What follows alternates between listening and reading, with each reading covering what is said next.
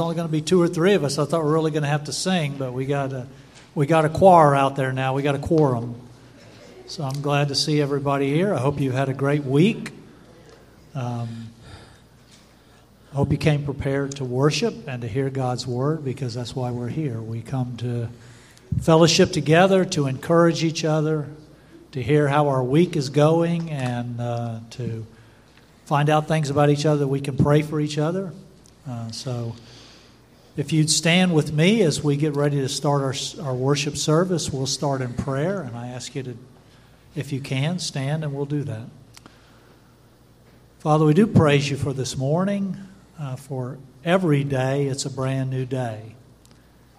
You say that we're not promised tomorrow, and we can't do anything about yesterday, but this is the day that the Lord has made, and we will rejoice and be glad in it.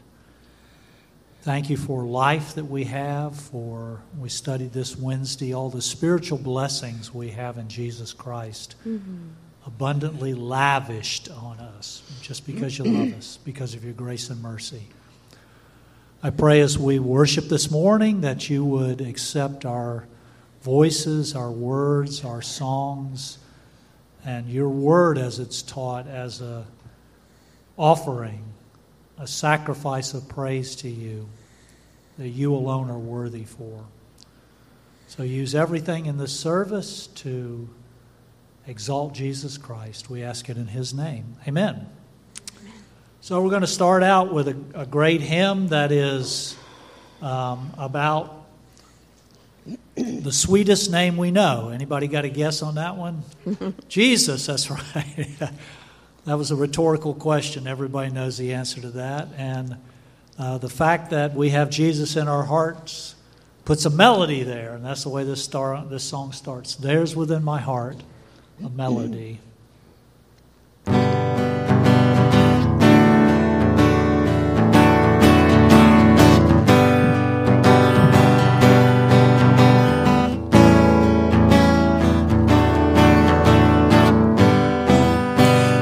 There's within my heart a melody. Jesus whispers sweet and low. Fear not, I am with thee, peace be still, in all of life's ebb and flow. Jesus, Jesus, Jesus, sweetest name I know, fills my every longing, keeps me singing as I go. All my life was wrecked by sin and strife, discord filled my heart with pain. Jesus swept across the broken strings, stirred the slumbering chords again. Jesus, Jesus, Jesus, sweetest name I know, fills my every longing, keeps me singing as I go. Feasting on the riches of his grace, resting with his sheltering wings, always looking on his smiling face, that is why I shout and sing. Jesus, Jesus, Jesus, sweetest name I know, fills my every longing, keeps me singing as I go. Though sometimes it leads through waters deep, trials follow the way. Though sometimes the path seems rough and steep, see his footprints all the way. Jesus, Jesus, Jesus, sweetest name I know, fills my every longing, keeps me singing as I go. Soon he's coming back to welcome me, far beyond the starry skies. I shall ring my flight to worlds unknown, I shall reign with him on high.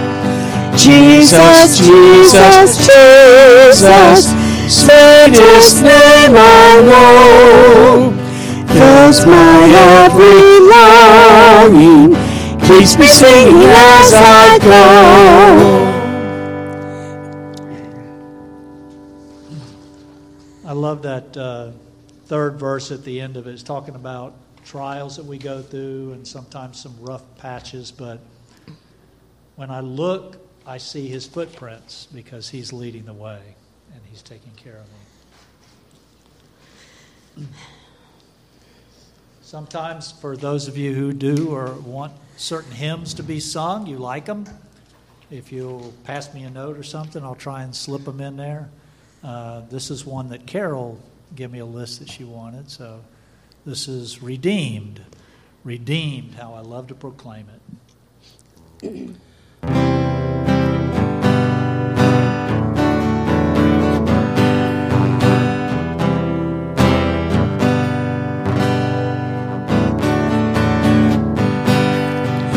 Redeemed, how I love to proclaim it.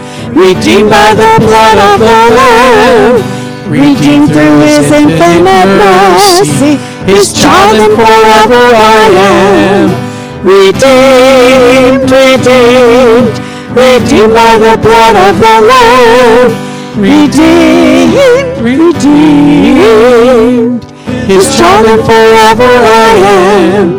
Redeemed and so happy in Jesus, no language, no rapture can tell. I know that the light of his presence with me doth continually dwell. Redeemed, redeemed, redeemed by the blood of the Lamb. Redeemed, redeemed, his child and forever I am. I think of my blessed Redeemer. I think of him all the day long. I sing for I cannot be silent. His love is the theme of my song. Redeemed, redeemed, redeemed by the blood of the Lamb. Redeemed, redeemed, his child and forever I am. I know I shall see in his beauty the King in whose law I delight, who lovingly guardeth my footsteps and gives me fresh songs in the night. Redeemed, redeemed, redeemed by the blood of the Lamb. Redeemed, redeemed, his child and forever I am. Thank you. You may be seated.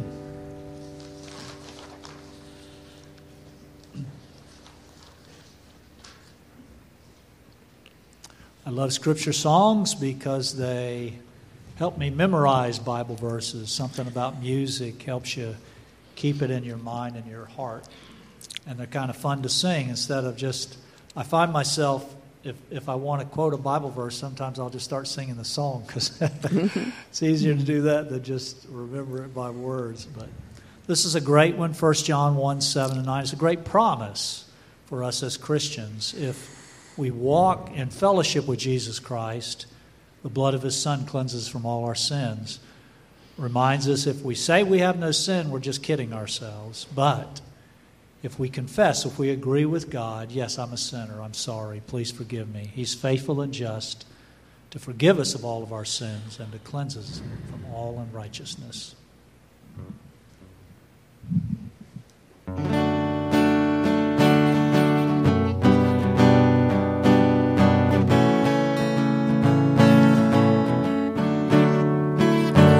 If we walk in the light as he is in the light, we have fellowship with one another.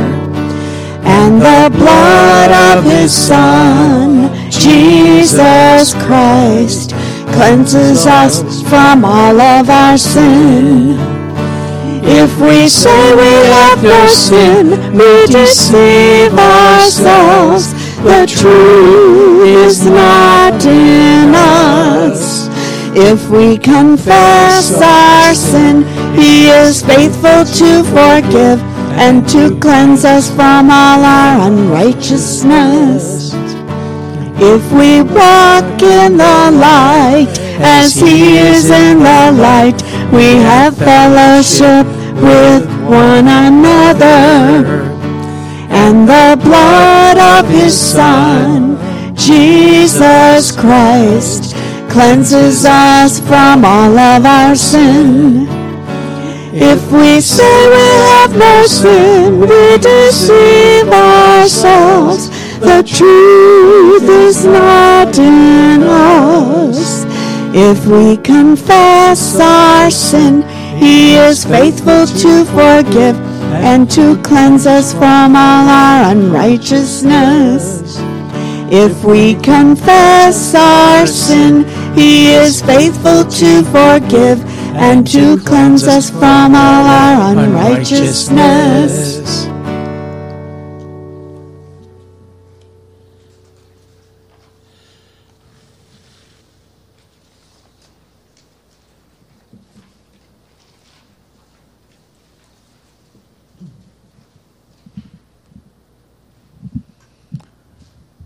Jesus paid it all to him I owe.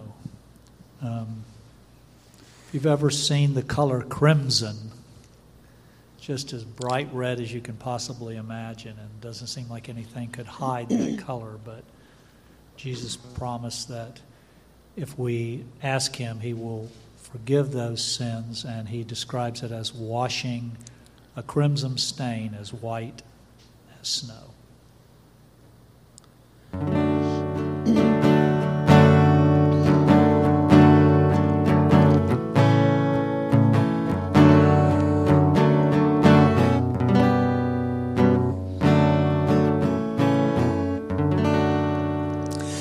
I hear the Savior say, thy strength indeed is small. Child of weakness, watch and pray, finding me thine all in all. Jesus paid it all to him I owe. Sin had left a crimson stain, he washed it white as snow. Lord, now indeed I find thy power and thine alone can change the leper's spots and melt the heart of stone. Jesus paid it all to him I owe. Sin had left a crimson stain, he washed it white as snow. For nothing good have I, whereby thy grace to claim. I'll wash my garments white in the blood of Calvary's Lamb. Jesus paid it all to him I owe. Sin had left a crimson stain, he washed it white as snow.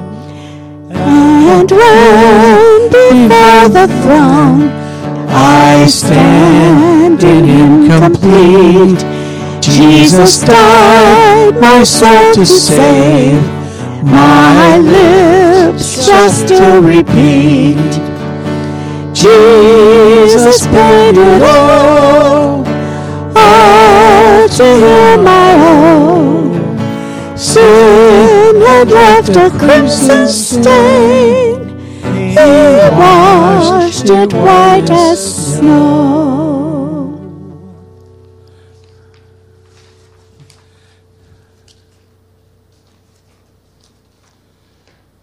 One more before Steve comes up to share from God's Word. We will glorify the King of Kings. We will glorify the Lamb.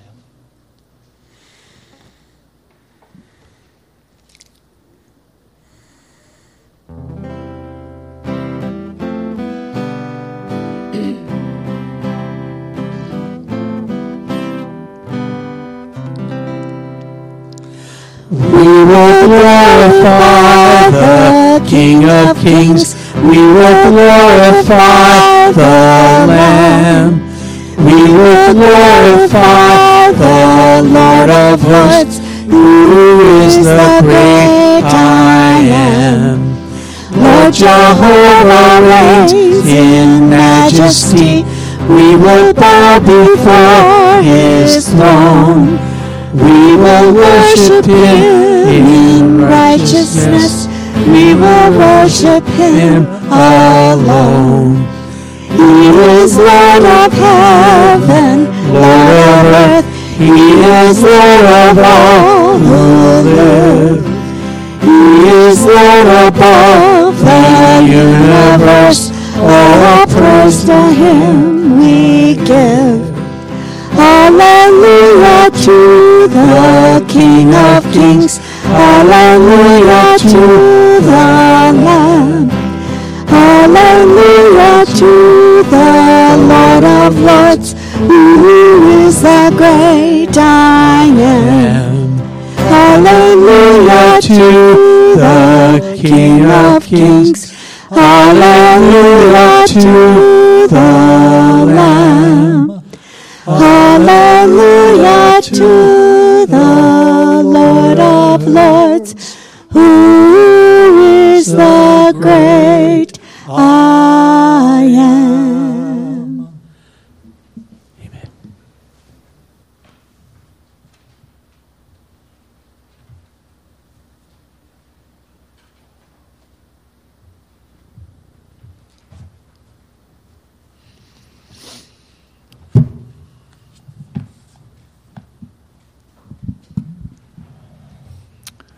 I have the privilege of reading our Bible passage this morning. So if you take a Bible, if you brought one with you, or one perhaps in front of you in the pew, or if you just want to hear the Word of God, we're going to be reading from the book of Luke, the 12th chapter, verses 22 to 34. The uninspired heading of our passage says, "Do not worry." That's what these verses are about. Luke 12, 22 to 34. Then Jesus says to his disciples, "Therefore I tell you, do not worry about your life, what you will eat, or about your body, what you will wear. Life is more than food, and the body more than clothes. Consider the ravens. They do not sow or reap. They have no storeroom or barn, yet God feeds them. And how much more valuable are you than birds? Who of you by worrying can add a single hour to his life? Since you cannot do this very little thing, why do you worry about the rest? Consider how the lilies grow. They do not labor or spin. Yet I tell you, not even Solomon in all of his splendor was dressed like one of these. If that is how God clothes the grass of the field, which is here today and tomorrow is thrown into the fire, how much more will he clothe you, O you of little faith? And do not set your heart on what you will eat or drink. Do not worry about it, for the pagan world runs after all such things, and your Father knows that you need them. But seek his kingdom, and these things will be given to you as well. Do not be afraid, little flock, for your Father has been pleased to give you the kingdom. Sell your possessions and give them to the poor. Provide purses for yourselves that will not wear out, a treasure in heaven that will not be exhausted, where no thief comes near and no moth destroys. For where your treasure is, there your heart will be also." Pray with me.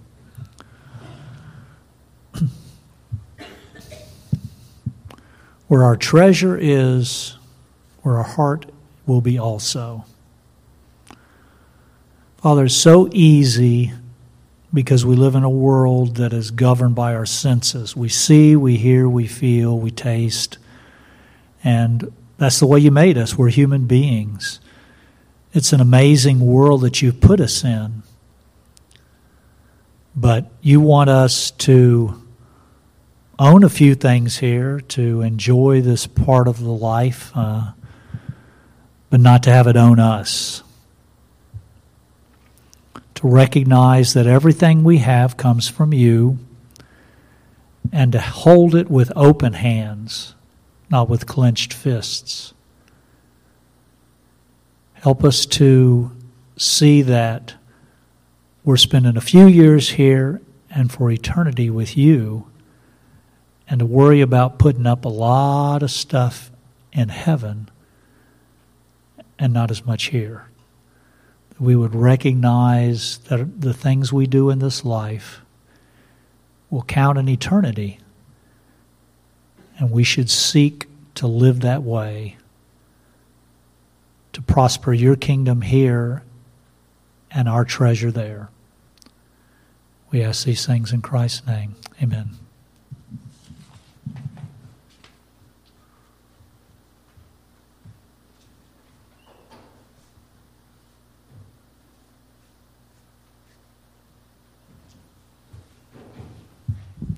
Good morning. Glad to see each one of you here this morning, this Lord's Day. Indeed, God wants us together. We need Him. We need one another. We need His truth. I was thinking of gladness. In another 4 or 5 weeks, I'll be talking about this subject a little bit. But we go through life, and there's always different things that can make us sad. Can get us upset, whatever. And I was thinking about our singing. There's one thing about singing is that God wants to use it to give us glad hearts. And not that every song is like that, but we need that. We really need singing. We need music. It is not something optional, just for people who know how to sing. That one first song, He keeps me singing as I go. Jesus, Jesus, sweetest name I know. The second song says, redeemed and so happy in Jesus. And so it's important. It really is. I would encourage you to hang on to these, and through the week, use them to sing. I really mean that. Don't just toss it in the wastebasket when you go home, but hang on to these. And then you can flip through, you might find something from July. Oh, yeah, I like that song. Now, my problem sometimes, and maybe yours is too, is that I don't always remember the music. I'm fortunate I have a wife who knows most all the songs pretty good, so I can ask her. But I still suggest that. I really mean that, because we can get quite sad and overly sad. And I'm not saying there's not times to be sad. There are. But sometimes there's a sadness that we shouldn't have. And God wants to put gladness in our heart through music. So I just take that to heart and be singing. I'm not the kind that I know on myself I need to sing more. I'm blessed with my wife. Sometimes I'm in the house and she's singing, and of course she sings pretty good, so I'm encouraged. I hear her singing. I'm blessed to have that. But we are here because we want to talk about the truth. Unlike any time, I keep saying that basically the same thing over the weeks and months. But unlike any time in history, truth is, as one Old Testament verse says, it's being trampled in the street. And it's just hard to find truth, out there, whether you're watching the news or whether it's in, government or schools or whatever. And we need truth. And the kind of truth we need, because we can talk about, well, I really want to hear political truth. Well, that's all right. That can be good. That can be helpful. But most importantly, as Christians, we need to know biblical truth. And we really need this truth. This is what we need to hang on to. This is what will help us and encourage us and help us to have glad hearts. We are on a theme of rewards. This is our last Sunday on this, and taking a few weeks because it's a subject that many of us don't know much about. There is some repetition I'm sharing here because we need that. We need to make sure we understand it. But we're on this subject of how God rewards believers in heaven for how they served Him on earth. And it's important that we do this, and God wants us to do this because He wants us to see that how we serve Him on this earth can have a huge, great impact in the future, in the ages to come. First, I want to do is review a few important points, 12 to be exact. First, when a person's saved, then God gives that person hope. And this hope summed up, I'll give you just a few points here. The few main ones is that we'll be in heaven, and we'll be with Jesus, we'll be with other believers, we'll be in a brand new glorified body, and we'll have a great inheritance. And all these things I'm talking about, the 5 things I just mentioned, are guaranteed for every single Christian, no matter who they are, no matter how they live their life. Basic truths about their hope. Secondly, the Christian who faithfully serves the Lord while he's on this earth will be rewarded. And these rewards are in addition to the basic blessings I just mentioned, like being in heaven, being with Jesus. That is, everyone will be blessed in heaven, but some will be blessed more than others. And these additional blessings are what I'm calling rewards, what the Bible calls rewards. It says in 1 Corinthians 3, it says, each will receive his own reward according to his own labor. You can't get around it. The subject is so crystal clear that God's going to reward people individually, personally. Third, all the blessings we receive from God, whether it's this life or in the future, are because of his grace. We're saved by grace because of our faith in the work of Christ, and we're rewarded by grace because of our work of faith for Christ. Next, every Christian is unique. You all know this, but we need to keep repeating it. Don't ever compare yourself to somebody else, whether it relates to color or sex or race, whether it relates to their talents or abilities, whether it relates to their background, their experiences, their position in life, their social status. Just don't do it. Be thankful for who you are, that you're unique, that you're special. No one else like you in the whole history of this world, on this whole planet at this time. And God then has given each one of you special talents and gifts, abilities, and the time that you need to do the things he wants you to do. Fifth, God doesn't reward the outcomes, the results of how you live your life. He rewards effort. He rewards faith. He rewards motives, your faithfulness. That's what's important to understand. It's not the results. And as 1 Corinthians chapter 4 says very clearly, none of us here, we don't know somebody else's motives. We can't even figure out our own motives sometimes. We have to wait until the day of Christ, and Christ will come back, then he'll judge accordingly. It does say in 2 Timothy, one example here, the hardworking farmer. Hardworking relates to heart. It relates to effort. It relates to motives. This next one's important. The race you run is not a race against others. We think about life, and there's all these sports out there, and there's all this competition. This person's, racing against another, competing against another, this team. We all understand that. This race is your own personal race. It's your own personal race. It's the race that God gives you, and you're to run it for him.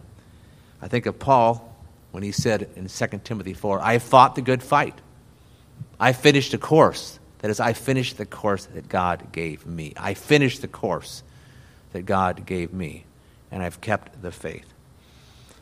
Next, there's a direct connection between what you do in this life and in the next life. We read Matthew chapter 25, and there's the person, he had these talents, 5 talents, and God says, here, you're going to have this job to do in the next age. Luke chapter 19, I think it's 19, says the same type of thing, that there are rewards we get in this life for how we serve the Lord in this life relate then to how we will serve the Lord in the next life. And that's something. That's something. This life has meaning. It has purpose. This next point, every Christian, no matter how they serve the Lord, no matter how good they do or how bad they do as a Christian, no matter how many failings, how many successes, how many sins, will be fully satisfied in heaven. Please understand this. Everyone's glass, as I say, will be filled. Everyone will be filled up with love and joy and peace and goodness. Everyone will be filled up with the love of God. Everyone, too, then will be ones who have this eternal purpose. Next, God, we talked about this last week, and I'm not going to do any review here, but just to say the words, God gives us several words that also describe these rewards. There's the word crown, the word prize, the word recompense, the word treasure, and the word blessing. And so all these different words, and these words have different nuances, different shades of meaning that relate to the fact God's going to reward us, okay? And so even today, as Steve read in Luke chapter 12, there's treasures. treasures. Store up for yourself treasures in heaven. Another way to say store up for yourself rewards in heaven. Next is truth about rewards. Gives meaning and value to every day of your life and to everything you do in life. I mean, it's a phenomenal. It should be a life-changing truth. Every day, this 16th day of October, tomorrow the 17th, this whole week's got meaning and value because God wants to use your life for his purposes and glory, and then he'll reward you besides. That's what we're saying. Colossians 3, which we've read before.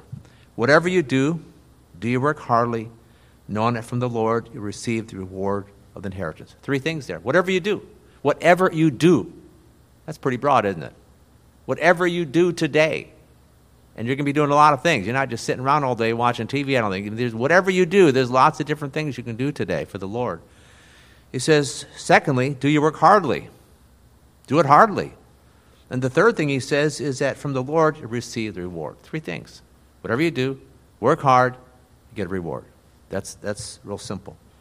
Whatever you do, whether it's making a meal or doing the dishes or saying a prayer or sharing the gospel, God then wants to reward you.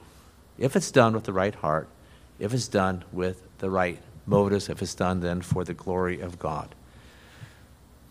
Next, God gives rewards to motivate you.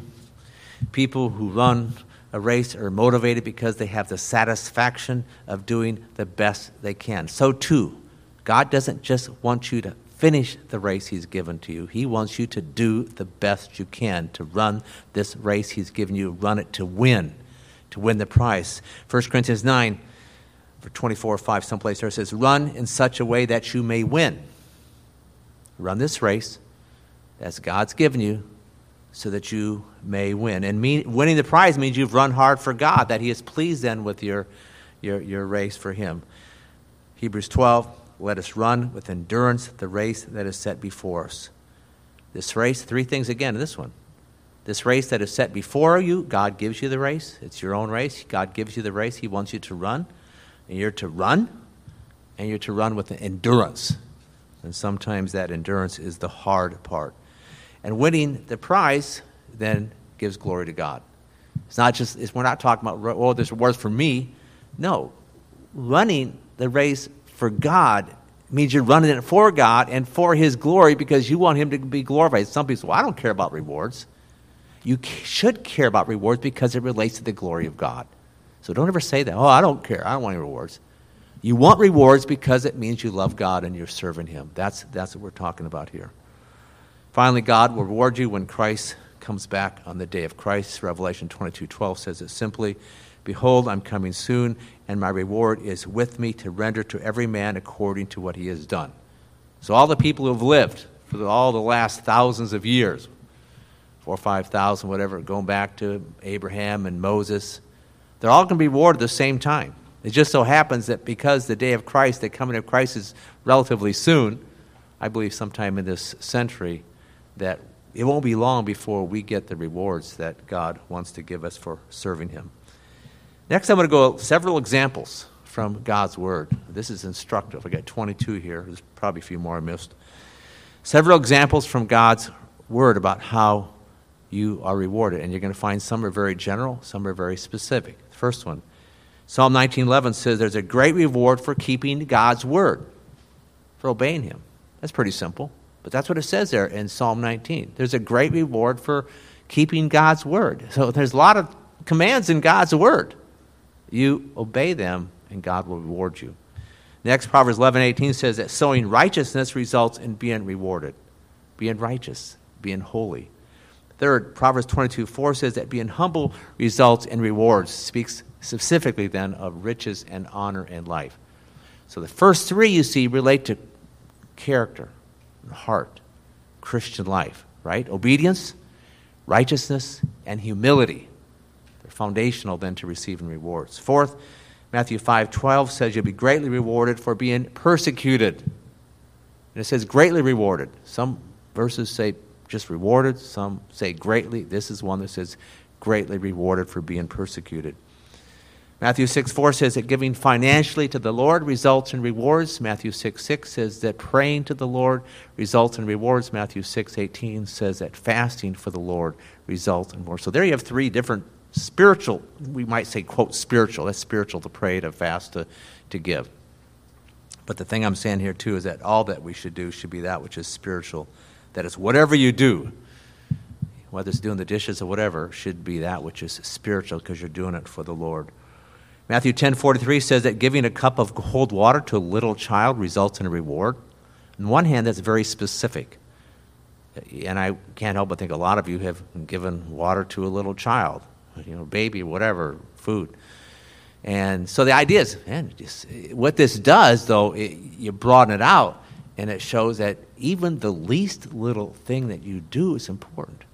Now this one verse, let's say for mothers who have this little baby, and they're sort of tired, and all day long this baby, and he's crying, and he's hungry, and they may think, what am I getting done here? Because they look at the world, and, you got to be out there working someplace as a mother.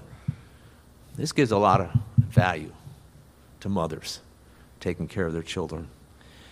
Next, Matthew 19:27-29 says, those who follow the Lord and sacrifice their life for the Lord will be rewarded.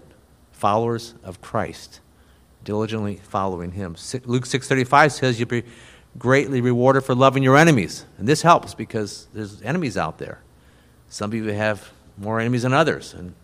And it just helps. Man, I'd be rewarded for loving them.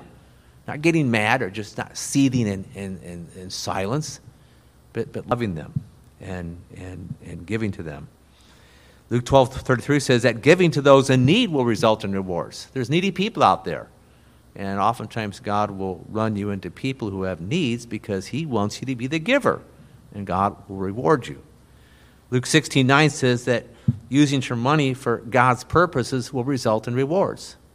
Well, I understand money is physical. Well, they may go to some kind of, other currency or whatever, but we see money, we can hold money, and we use money for physical things. I want to buy this with this money, whether it's food or groceries or clothes, whatever. You want to buy something that you can see. The point to see here, it's so simple, is that God wants you to use your money for spiritual purposes, eternal purposes. It's really wonderful. And so think that way. How can I use my money for the purpose of God, whether it's given to this church or in some other way? And there's different missions out there that you can give to, but there's many things there. But I want you to turn to Luke 16:9, and it's very encouraging what it says here. And it relates, it doesn't say rewards per se, but I believe that's what he's getting at here. The parable is about this guy that he's an unrighteous person and things, but then he wises up in one hand and he uses this wealth that he has and makes a deal to make friends. But here's the truth, the punchline, so to speak. Verse 9, I say to you, make friends for yourselves by means of the wealth of righteousness, so that when it fails, they will receive you into eternal dwellings. So he's speaking about money that can be considered as unrighteous. Oh, money, what's that for? It can be used for God's purposes. And look what it says here. Make friends. You can make friends in heaven by means of giving money for God's purposes. So I really think that. I think sometimes we give to spiritual causes or to missions and things, and you all, as you tithe, give money to missions. But I'd also say this, and we've said this before in terms of the missions, whether it's in Israel or Honduras, Italy. You can give to them separate. You can go online and find TMAI or Zion's Hope. You can give it to them separate, apart from here.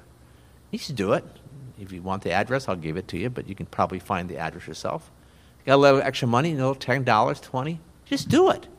It's a way then, and I believe then that you'll have friends in heaven that you did not know on earth. Man, you gave to that cause, to that purpose, and hey, make friends for yourselves by means of the wealth of unrighteousness, so that when it fails, they will receive you into the eternal dwellings. Maybe their little abode, their little place, John chapter 14. Continue, Luke 19 says that you're rewarded for being faithful in a very little thing. Again, this goes along with other things we've said before. 1 Corinthians 3:8-9 says that laboring for God, working for Him, results in rewards. Serving the Lord is work. It's not easy. It can be tiring and wear you out, but it results in eternal rewards. 2 Corinthians 5:10 says that doing good will result in being rewarded. Again, we see the generality of these truths. And Colossians 3, as we said, whatever you do for the Lord will be rewarded. And that opens up this area like no other verse. 2 Timothy 4:8 says that if you love Christ appearing, you'll receive the crown of life. Hebrews 10:35 says having great confidence, having great faith results in rewards. Hebrews 11:6 says having faith and seeking the Lord results in rewards. Which that's an encouraging one. Seeking the Lord, having this close relationship with God, will be rewarded in an eternal way. It's not just for the present. 1 Peter 5, Hebrews 11:24-26 says that suffering and sacrifice result in being rewarded. Both suffering and sacrifice. 1 Peter 5 says elders who are good examples to the church will receive the crown of glory. And finally, Revelation 2:10 says that being faithful to death results in being rewarded. That's very practical. I really believe that one of the harder things in life is as a person gets physically older and being faithful physically, spiritually to the end, because you're not feeling good typically. And so that's a good one.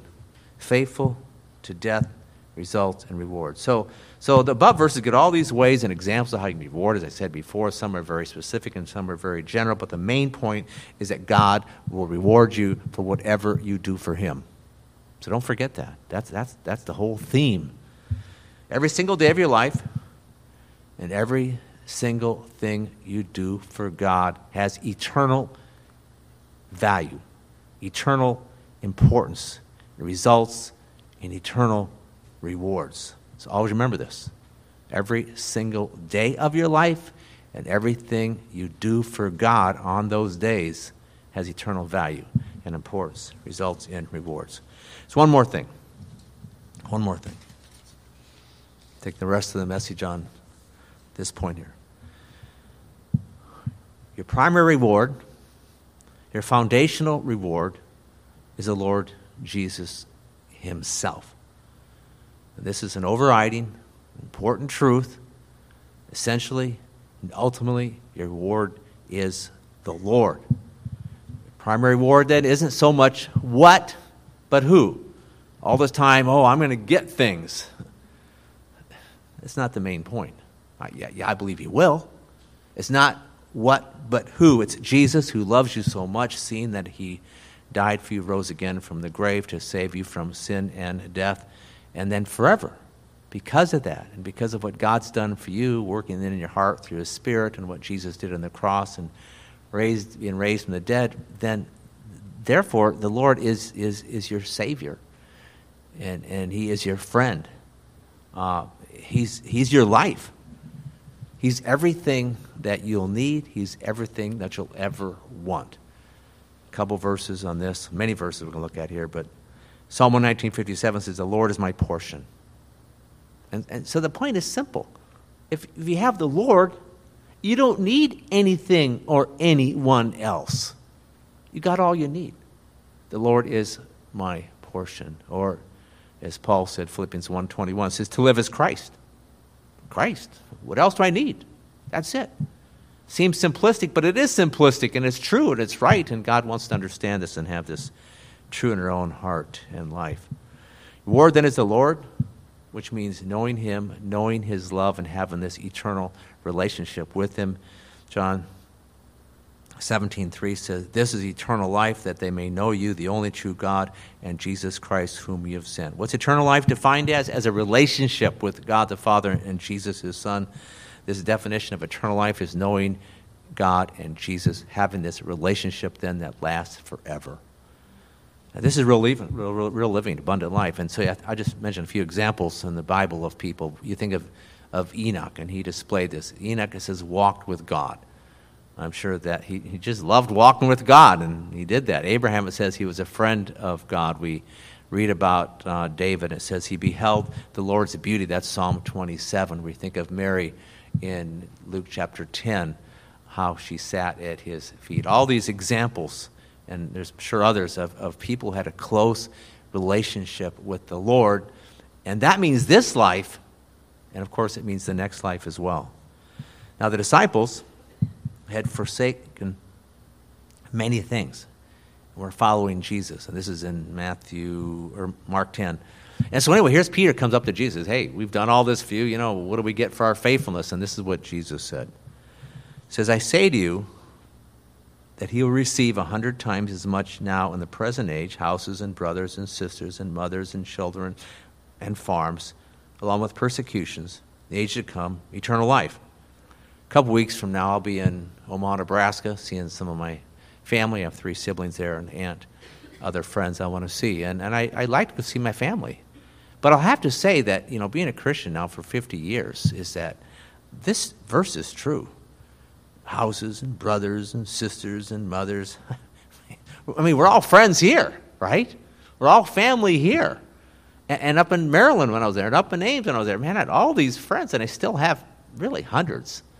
It's a joy to be a Christian, to serve him, and it's blessed. And so, I miss my family, but not.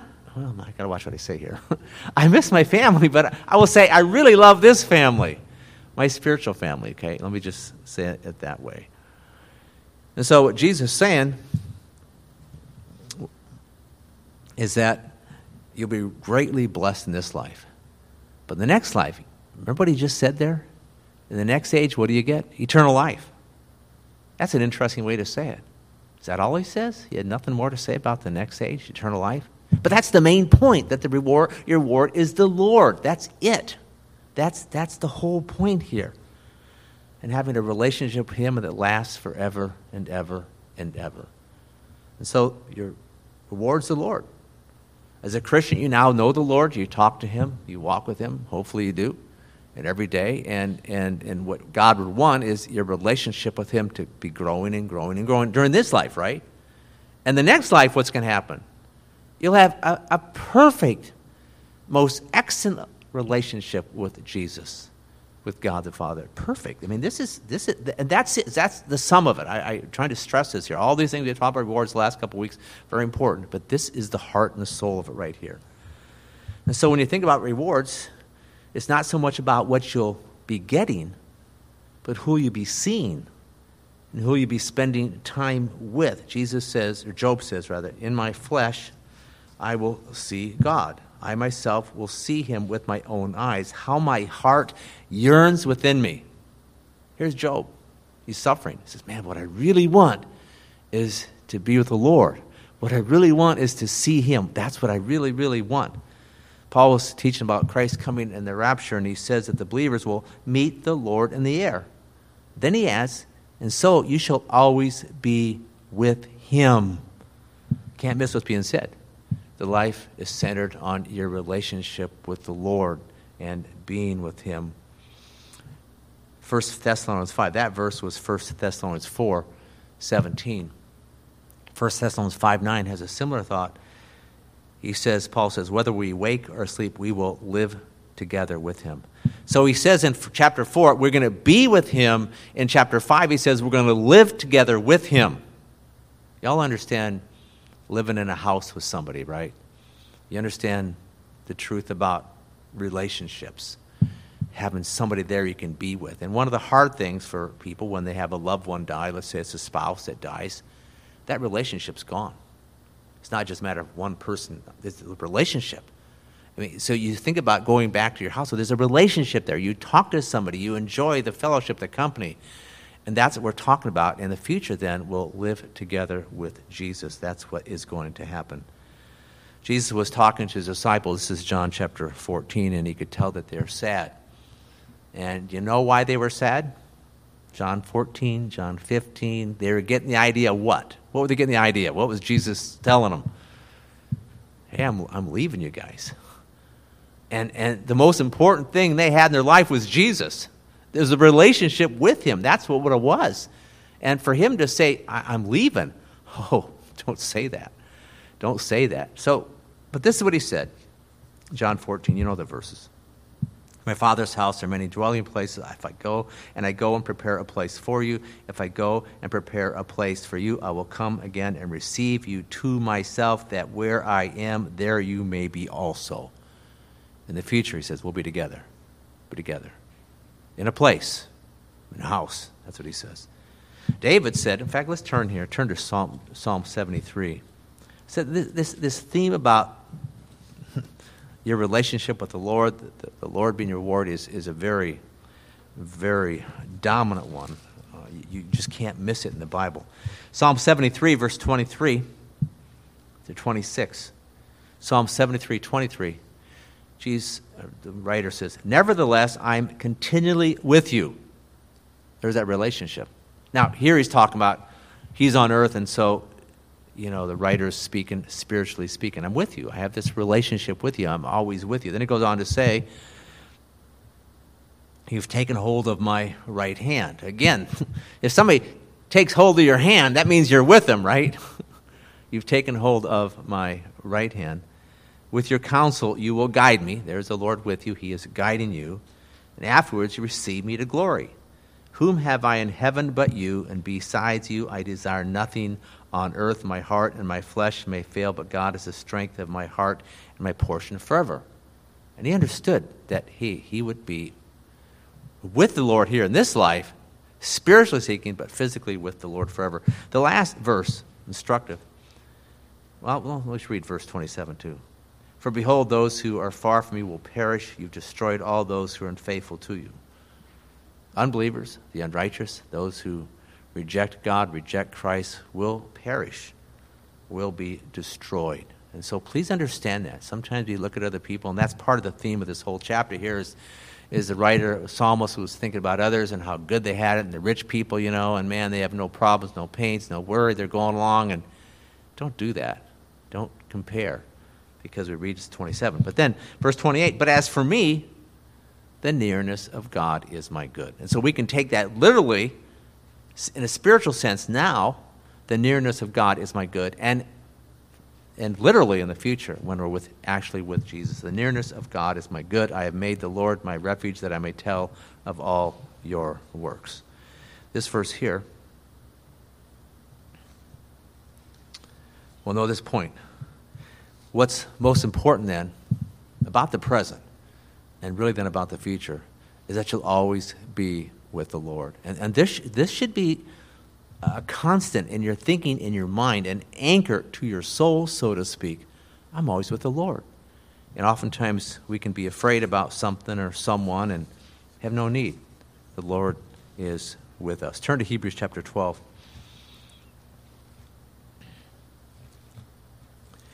Hebrews 12, 22 to 24.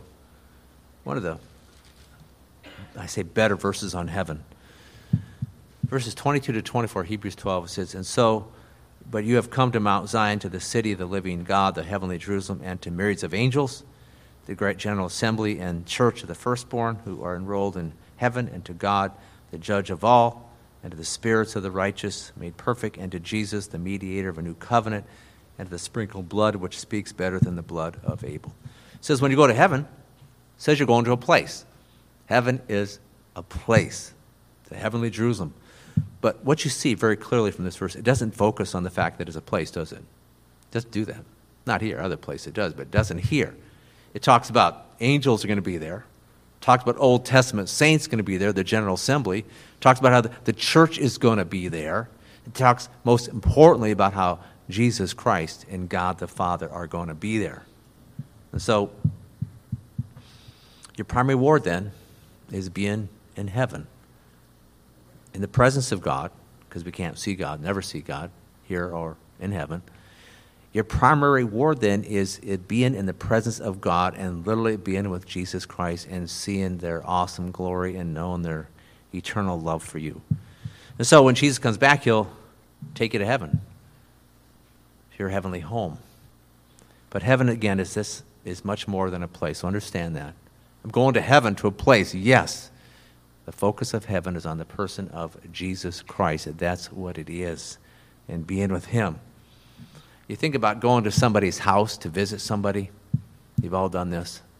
Go visit somebody, and it's not about, hey, they really got a nice house. Or I really like their nice yard, or they got a comfortable house, or I like that couch, or I like the food. That's not the point, is it? When you go visit somebody, it's not about the place, it's about the person. That's what it is. And it's talking, it's sharing, it's loving, it's laughing, it's crying together. And so, too, what we're talking about here, your future, is principally and primarily the Lord. That's what it is. And knowing his love and learning from him and having this close relationship with him. So see, I want you to get this in your heart and mind. It relates to now, and it relates to forever. You know the verse, Psalm 23:6. Same truth. Surely goodness and love will follow me all the days of my life, and I will dwell in the house of the Lord forever. Your future then is summed up as being forever in the house of the Lord.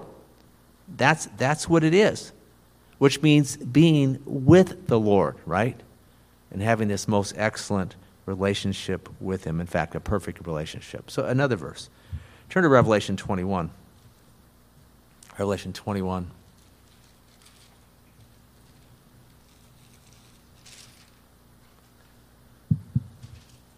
In verses 3 and 10,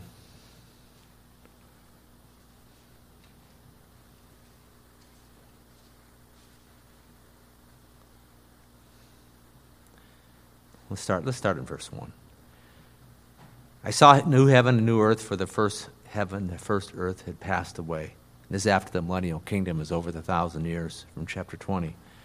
There's no longer any sea, and I saw the holy city, New Jerusalem, coming down out of heaven from God, made ready as a bride adorned for her husband. Verse 3, I heard a loud voice from the throne saying, Behold, the tabernacle of God is among men, and he who will dwell among them, they shall be his people, and God himself will be among them. So it's the truth here, verse of 2 and 3, is the holy city, this New Jerusalem, which is described in verses later on in this chapter. This new city, this holy Jerusalem, is coming down out of heaven. And it says, verse 3, Behold, the tabernacle of God, the city of God, is among men, and he will dwell among them, and they shall be his people, and God himself will be among them. It's amazing truth. God coming down to live with us. See, again, our reward is not just that we will be with God, but that he will be with us. He wants to be with us. God loves us and really desires to be with us. He desires to be with all believers. So much so that what this verse here says, verses 2 and 3, is that the holy city is going to come down. Verse 10, he carried me away in the spirit to a great and high mountain and showed me the holy city, Jerusalem, coming down out of heaven from God. Again, repeats it. Then you go on to the following verses and it describes this city. And it's about 1,475 miles on a side. It's a perfect cube, this city. That's what it is. That's what it says in these verses here. And that will be our house. That will be our home. It says you'll dwell in the house of the Lord. That's it. Okay, but the point is you have this, I don't know why a cube, but that's what God had. He had this perfect cube. Again, it's huge. I mean, 1,478 miles, I think, is about from here up to Maine or so. And then you go clear across up someplace up in Canada and come back down. Then you go up. And that's a long ways to go up, 14. So it's pretty big. And it's sitting on top of this new earth. You have this new city.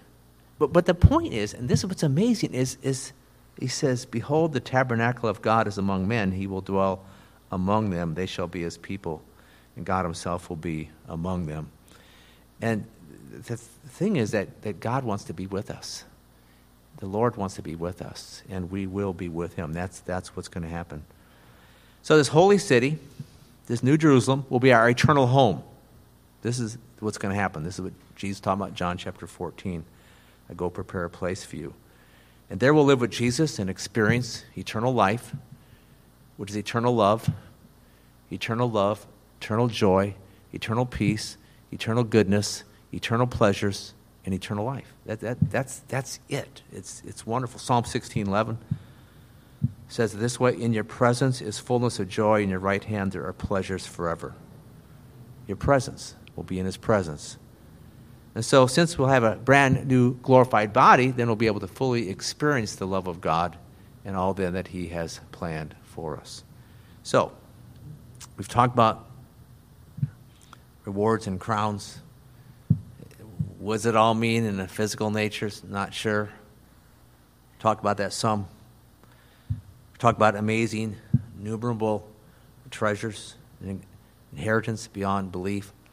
We talked about how you're going to be in the house of the Lord. All this is rewards from the Lord. But most importantly, all we're saying here is this, is that your primary reward is being with the Lord Jesus. That is what it is being with him, knowing his love, enjoying him, and forever and ever.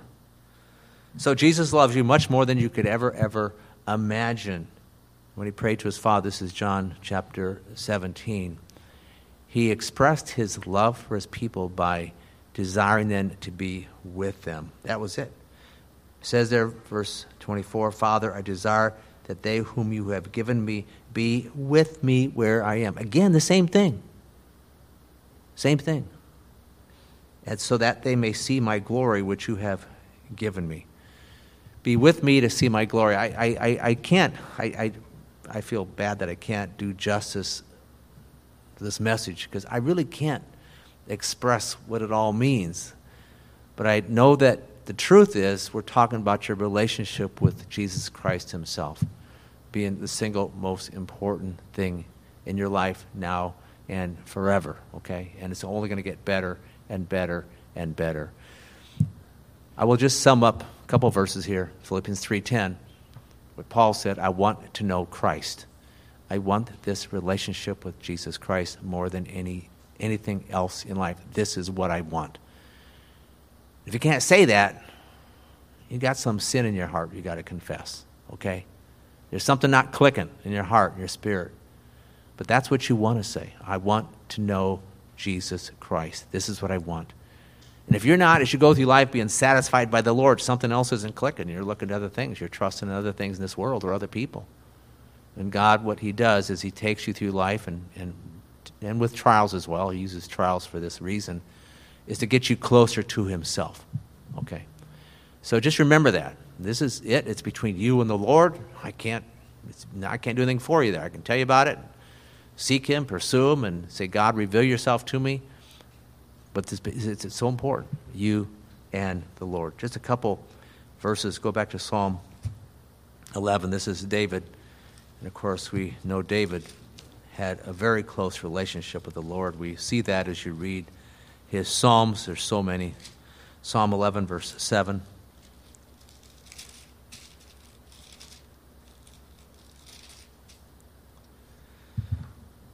It's a chapter about, man, there's problems in this world.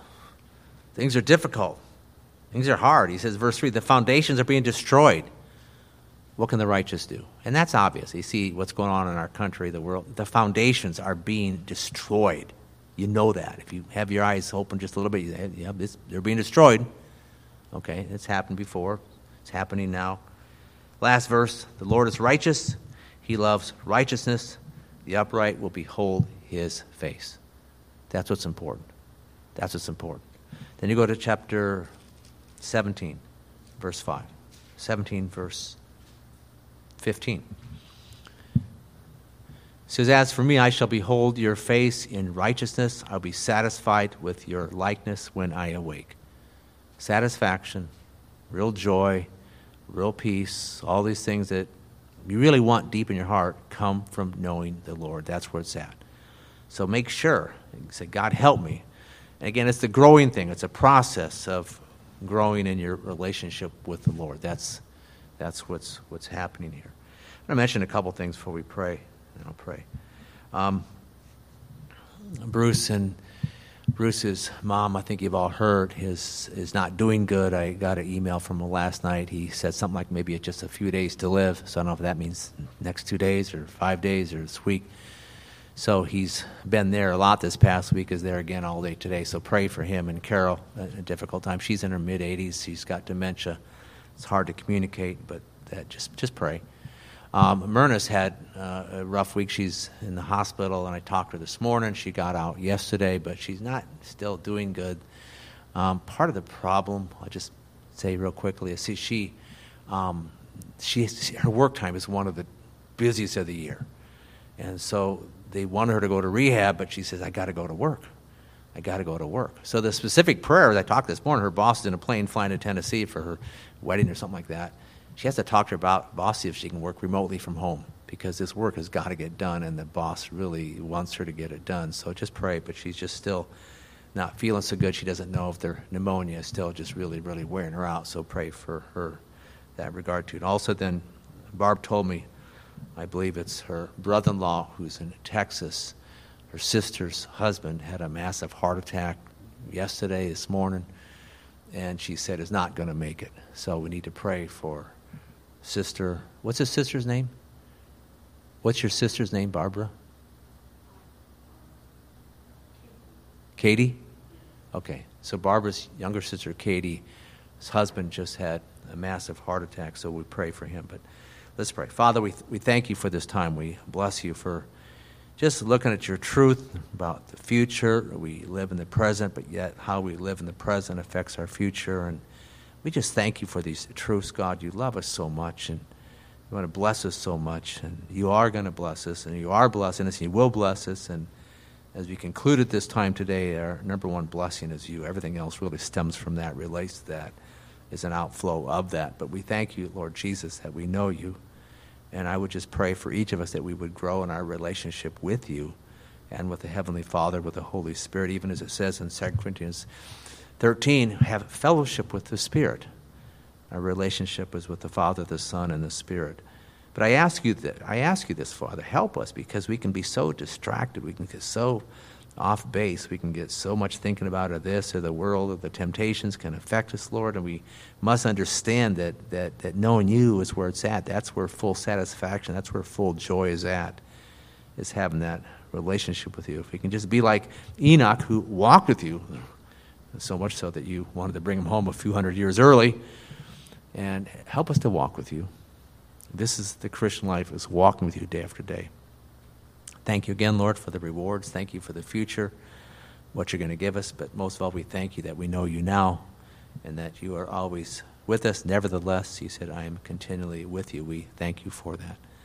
Thank you for Myrna here, Lord. I just pray you give her your grace. I could tell that things were difficult this morning on the phone and just not feeling good. Also feeling the pressure of having to get things done at work. I just pray for her, Lord. You'd help her to get better. We ask you for that. And I just want to pray, too, for Bruce and Carol, particularly for Bruce here, Lord, just his mother, who's not going to make it too much longer, what he says. I don't know all that Bruce is thinking. I just know when I talked to him the other day, I said, how you doing, Bruce? He says, I'm in shock, which, of course, is understandable. But I just pray you'd help him to process, to trust you, give me your grace and peace, and give this to Carol, too, Lord, and Bruce's sister. I believe there's a brother, too. But all of them, Father, we commit all this to you. And pray, too, for Katie, Katie's husband, Lord, who had this severe, massive heart attack, is not going to make it. That's the word we heard. We pray, Father, that you would just give grace there. I don't know if he knows you has a relationship, but I just pray for that as well, that you would just speak to his heart.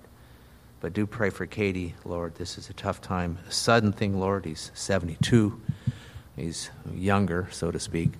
And just pray that you would just give grace, because, again, it wasn't expected. But thank you again for this time here. Thank you for this church. Different ones here have different ailments, different things going on, different trials, and all this, Lord. Our desire is to love you, to please you, to serve you. We read all these different ways of serving you today, whether it's giving to those in need, Lord, or giving water to a little child, or praying, or fasting, or giving, Lord. So many ways we can serve you, sacrificing our life for you, seeking you, all these things, Father. We just thank you so much for your word, for your truth. I just pray you'd help us. Indeed, we live in a world and a country where the foundations are crumbling around us. But, Lord, thank you that you're our foundation, that we can trust you and hold on to you and have your word. It is so critically important, knowing that the reason the world is crumbling is because people have forsaken you in a massive way. But But Lord, we thank you that you're sovereign. We trust you. We trust you to lead and guide and help us to serve you, Lord. Pray for this country. Pray for the leaders in this country, Lord, that you would work through them. Leader, thank you for the leader in our state, governor, Lord, and others. We bless you for that. But again, we commit all this to you. Help us then to stay on the wall, to keep doing the work we're supposed to do, which is to be ones who are to be lights, to be making disciples, to be sharing the gospel, Lord, to be using our spiritual gift for the work that you want us to do. But thank you again now for this time. We pray all this in Jesus' name. Amen. I just one thing before Giovanni comes up, announcements, is we having our barbecue. I think it's the second Saturday of November. I can't remember what day. Is it the 11th, I think? 12th? Okay. The one thing, Bruce mentioned this, but I want to just sort of explain a little more. We're going to, a couple things different here is we're going to have hot dogs and hamburgers instead of chicken, okay? And I like that. I like hot dogs and hamburgers. Hope you do too. That's the one thing on the menu item. But the second thing on the gifts, we thought, and the idea that I had was, the economy is sort of hurting. People are sort of hurting financially. So let's just make the gifts sort of related to money, okay? So gift cards, whether it's a grocery store like Publix, whether it's Target or Walmart, or whether it's a gas station, whether it's a restaurant, or if you want, just cash. That's what we're going to do. We're going to have all these different things there. And we're going to be doing a number of these as a church, but we also wanted to say if you as an individual want to contribute one, fine. And just give it to, myself or Giovanni, Bruce, and we'll give it out that day. So anyway, I'm looking forward to that time. It's a great time to be together. It's a great time to I just encourage one another and be blessed. And one more thing I want to say is next week is the 3rd anniversary for Bethel, and they're having a big celebration Sunday afternoon. I think it starts after their service, probably around 2:30. But they invite anyone here that wants to go. So if you want to go, hang out, that's great. So that's next Sunday. Again, they've been a very much of an encouragement to us. I'm really pleased to be with Raphael and Rubier and Jorge and others. It's been a joy. In fact, this Tuesday night, for our leaders meeting, it's going to be a joint leaders meeting, our elders and them with us. So that's it. Thanks.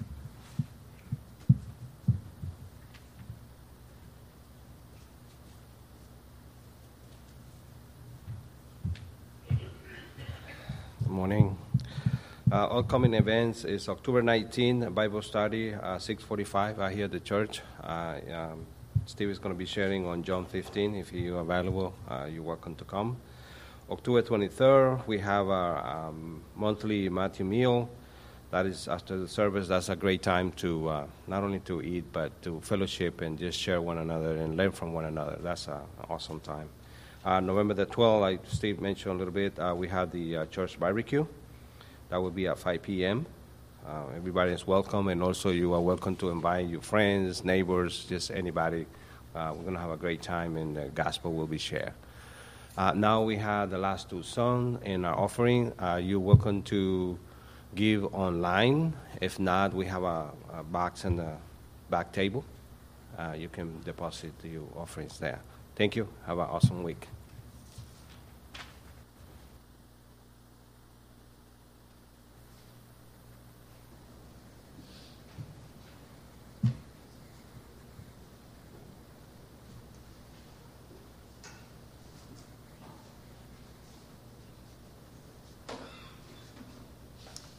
Invite you to stand with us for our last two songs. First one's taken from Psalm 118. I don't know if you noticed, but a lot of people in this world right now are angry. They're worried. There's a lot of things going on. If you go into a lot of households in our country, they're probably not exactly excited and happy or having joy. But it says that Psalm 118, the sound of joyful shouting and salvation is in the tents of the righteous. We don't live in tents, but when people come into our homes, they ought to know that we're excited about Jesus Christ and maybe doing some shouting. We're going to do some singing right now.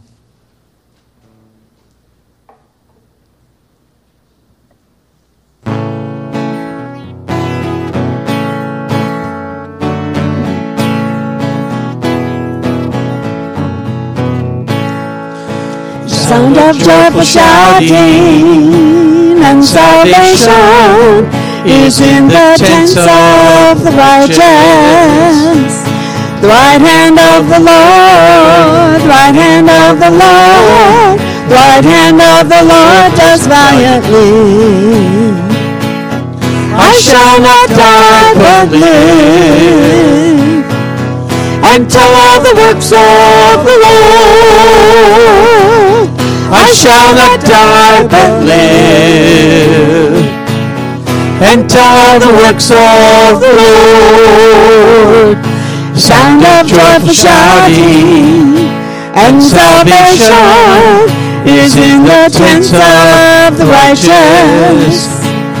Right hand of the Lord, right hand of the Lord, right hand of the Lord is exalted.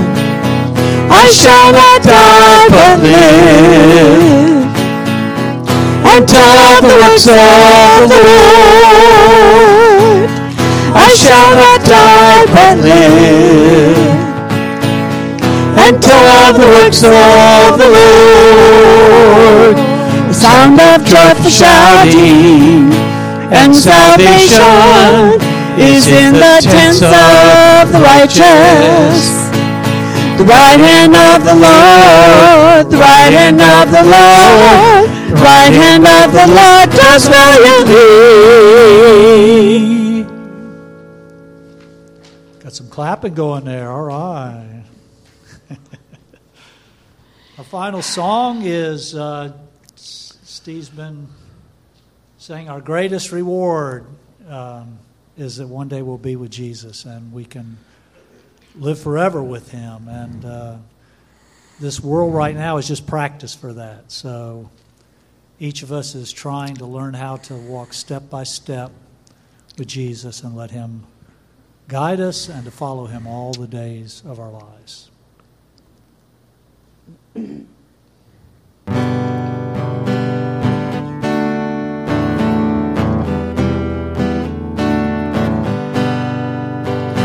Oh God, you are my God, and I will ever praise you.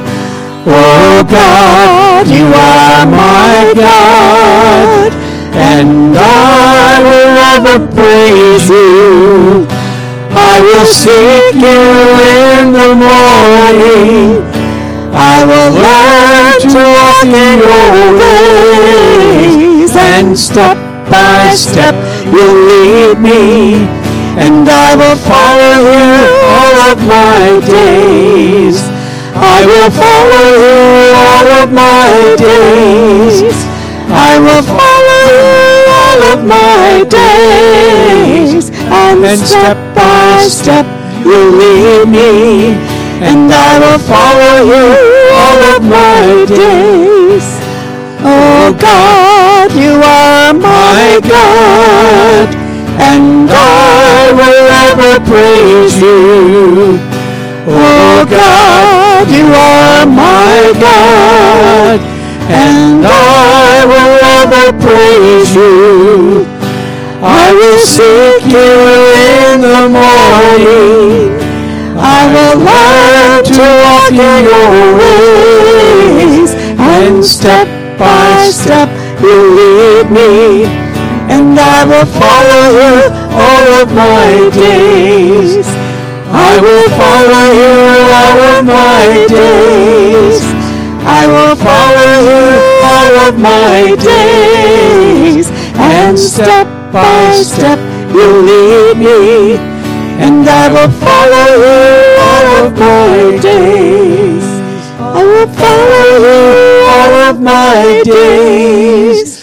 I will follow you all of my days. And step by step you lead me, and I will follow you all of my days.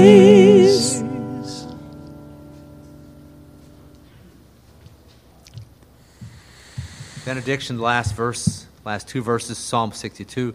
Power belongs to God, and loving kindness is yours, O Lord, for you reward a man according to all his deeds. Amen. Amen.